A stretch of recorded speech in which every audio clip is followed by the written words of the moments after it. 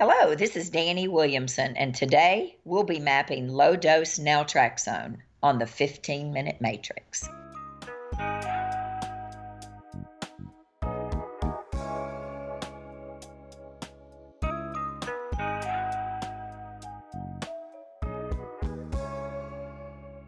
Welcome to the 15-Minute Matrix. I'm Andrea Nakayama, functional medicine nutritionist and your host. This is the podcast that brings you bite-sized insights and lessons on how to use the most important tool in functional medicine and functional nutrition.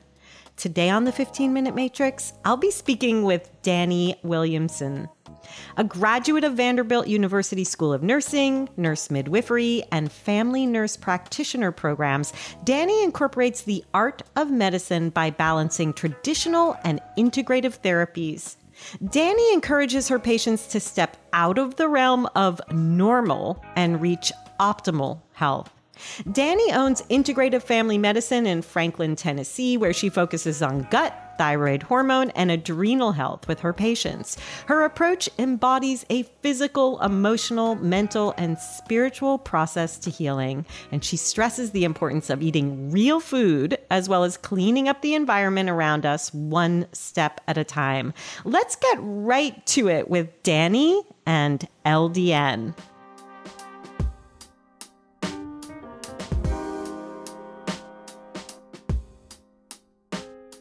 Danny, welcome to the 15-Minute Matrix. Thank you so much for the opportunity. We're talking today about low-dose naltrexone. Can you first identify what it is? I know that many here listening are familiar with it, but tell us a little bit more about what it is, and then we'll talk about what it does in the body. Well, naltrexone, in high doses, 50 to 300 milligrams, right? That's an opiate antagonist, okay? Right. So we use that for overdoses or heroin overdoses or anything like that, for opiate addictions. Low dose naltrexone is extremely low dose, exactly what it says, 1.5 milligrams to 4.5 milligrams. And we have used this since around 1985, 1988, when Dr. Bernard Behary in New York City, who's a neurologist, was tinkering around with it as he was working with AIDS patients, right? And he was using it in high doses, right? 50 to 300 milligrams. But he was really tinkering around trying to find a way to improve their immune system, which we know is a problem with HIV and AIDS patients. So looking for something to boost the immune system, and he started using it in low doses, 1.5 milligrams. And it's interesting, what he discovered after multiple times of replicating this in his own with his patients there is that when he gave 1.5 milligrams up to 4.5 milligrams, what it did was it tripled the endorphins in the night up to 300%, right? Like tripled it, so 300% times more endorphins the next day. It was fascinating to him. And so that's how it actually started, right? So it's still working on blocking the opiate receptors. Yes. And when we are increasing the endorphins, then we are modulating the immune system. Is that correct? That's exactly. It works as an immunomodulator. That is exactly right. That is exactly what it does. And it's specifically dosed, right, between 9 and 3 a.m. in the morning, right? And it only works short term, 4 to 6 hours, but it has a rebound effect, increasing those endorphins up for 24 hours. When we're depressing the immune component of either autoimmune conditions where the immune system is overactivated or even certain pain syndromes, depending on what they are, what should we be looking for in the introduction of the LDN? So when I first introduced this to patients, I work with a tremendous amount of autoimmune patients in my office. I have mainly Hashimoto's thyroiditis patients. The general starting rule is 1.5 milligrams. Now, I have started as low as 0.25 with some of my very sensitive patients and 0.5 milligrams. And they take it at night right before bedtime. What I see initially is they have this sense of well-being the next day, or, it may take a while to kick in, right? Mm-hmm. Some people are overnight, no joke. They feel better instantly. Other people, it takes 3 months, 6 months, 9 months to really feel this sense of well-being and a decrease in pain, mainly in pain.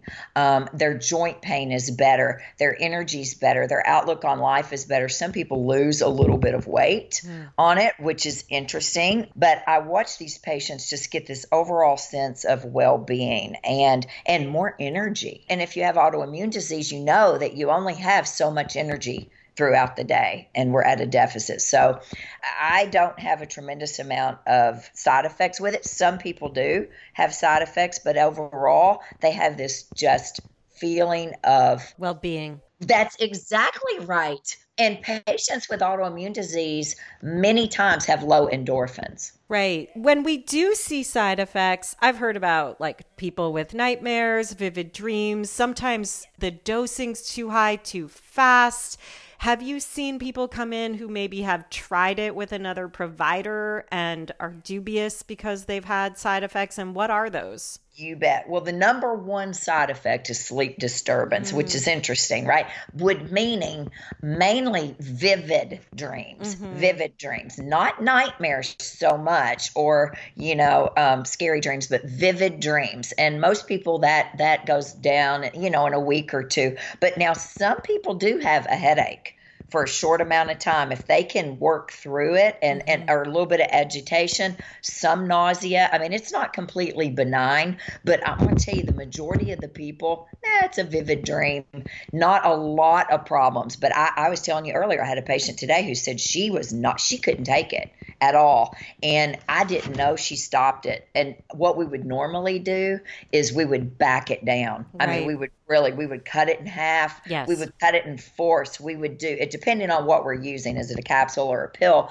And we would back it down for several weeks because we're not in a hurry here. Right. And I tell these patients this, it took you years to get in this shape most of the time. We're not in a hurry here. I have seen way more benefits than I have, side effects from low-dose naltrexone. So let's head over to the left side of the matrix, what I call the story, the antecedents, the triggers, and the mediators. Clearly, you've seen LDN work as a positive mediator. You're saying that in your practice, you don't typically see it be a negative mediator, or if it is, it's typically dosing or some other factor. In terms of the antecedents, what are the cases in which you would be considering the usage of LDN? Is it only autoimmune pain syndromes? Are there other situations you might consider? Oh my goodness. Yes. I mean, well, actually, it's being used in cancer patients right now tremendously. I've just started my sister-in-law, getting ready to start her on. She has CRPS, pain syndrome from a really bad car wreck. And so we're getting ready to start her on that. Fibromyalgia, multiple sclerosis, probably the number one indicator for LDN or the top is multiple sclerosis. And it really works beautiful on reducing the death of the neurons in the myelin sheath in the brain. My best friend, I have her on that. I have her on LDN for MS.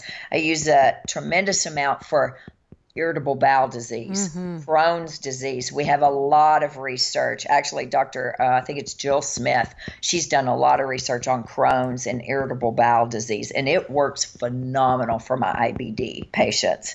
Of course, my Hashimoto's patients. And, the things we have to think about through on the Hashimoto's patients is many times it does work so well with them that we have to lower that thyroid medicine quickly. Right. Wow. Yeah. And I have them pay attention to that. If you start having heart palpitations or weight loss or diarrhea or anxiety, then we need to tinker around with this. Right. Remeasure and take a look. You bet. Let's talk about those endorphins and what you've seen in terms of how they work, how the LDN is helping, but also I'm curious in terms of the endorphins. You mentioned earlier you see low endorphin levels in people with Hashimoto's, other autoimmune conditions.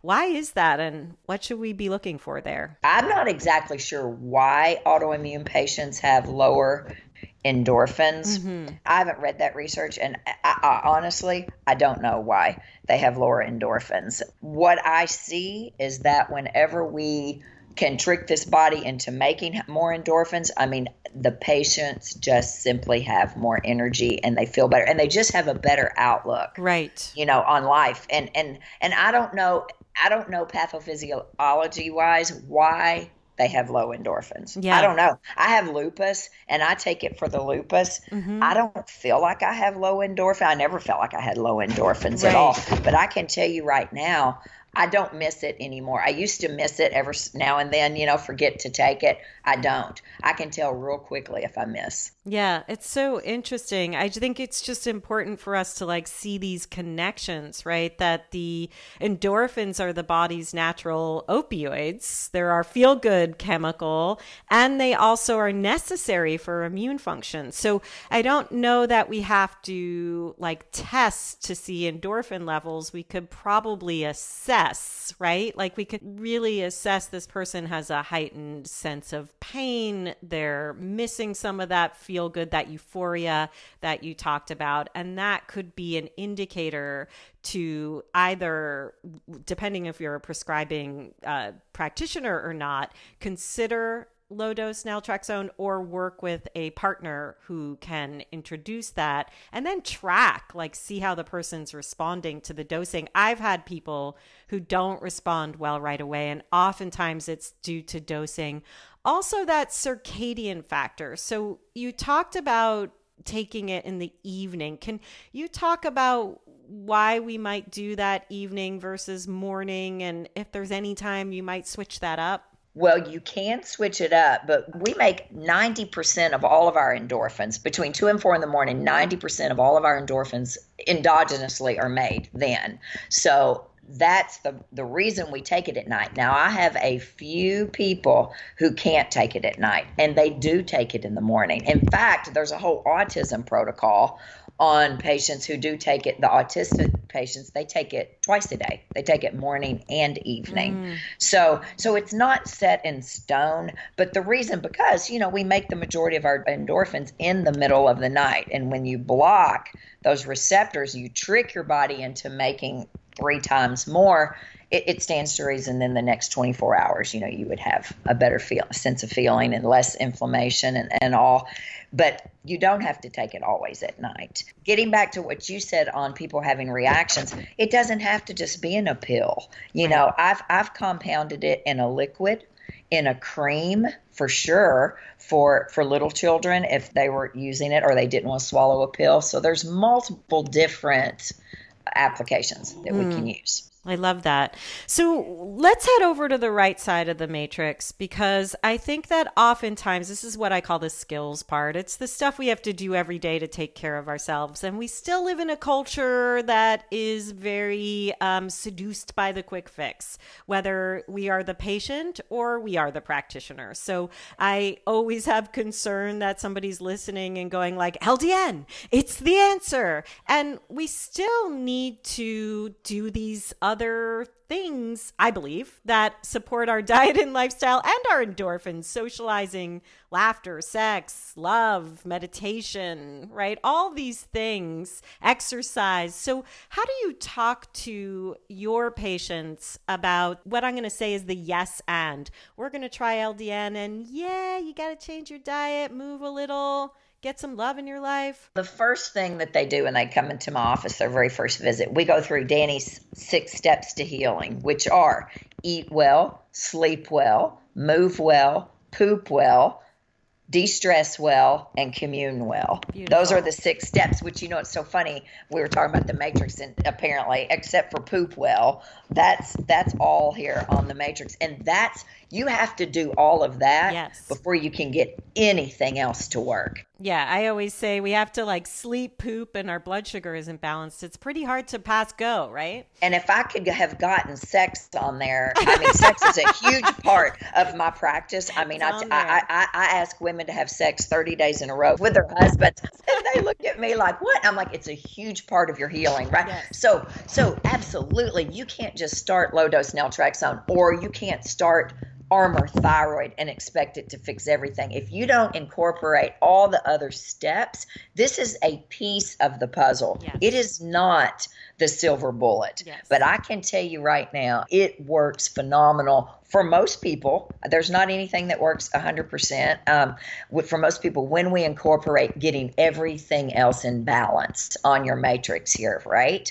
But changing the diet is the key. Yeah. For me, it is with my patients. If you don't heal the gut first, really initially hone in on that, we're never going to get anything else 100%. And balancing these balls is very complicated, right? And yes. and it's never all or nothing over here. So no, it's a piece of the puzzle, and we add it into, and not everybody, you know, I don't think everybody needs low dose naltrexone. Sex might do it, right? Like sex and laughter might get you enough endorphins when you're...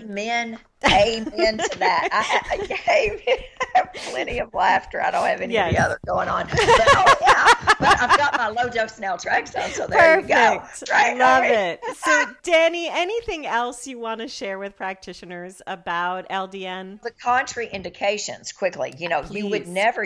You wouldn't use this if they're on opioids, right? If they're on codeine or tramadol or morphine or fentanyl, we don't use that, you know. But it does have a very short half-life. So if by chance you had an accident, right, suddenly, and you had to go to the emergency room, it's out of your system in 4 to 6 hours, right? I mean, so it's a short half-life.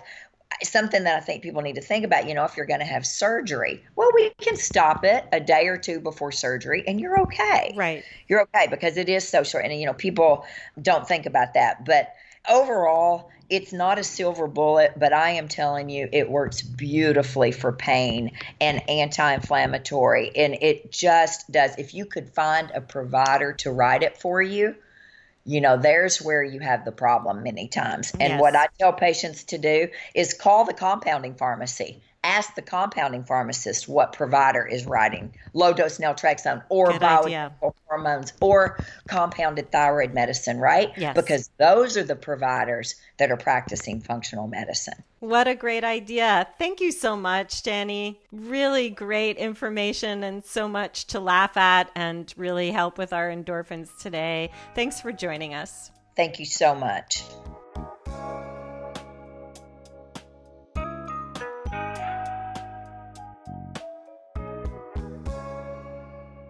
The 15-Minute Matrix is brought to you by me, Andrea Nakayama, and the Functional Nutrition Alliance.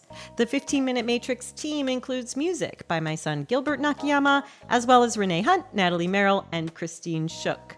Please visit us and hear more episodes at 15minutematrix.com. And if you'd like to be notified each time there's a new podcast episode ready and waiting for you, head over to 15minutematrix.com/notify. We'll be sure to drop into your inbox with a super short reminder that a new episode is ready for you. You also have an open invitation to email us. We want to know who you'd like to hear on the podcast and what you'd like to see mapped on the 15-Minute Matrix.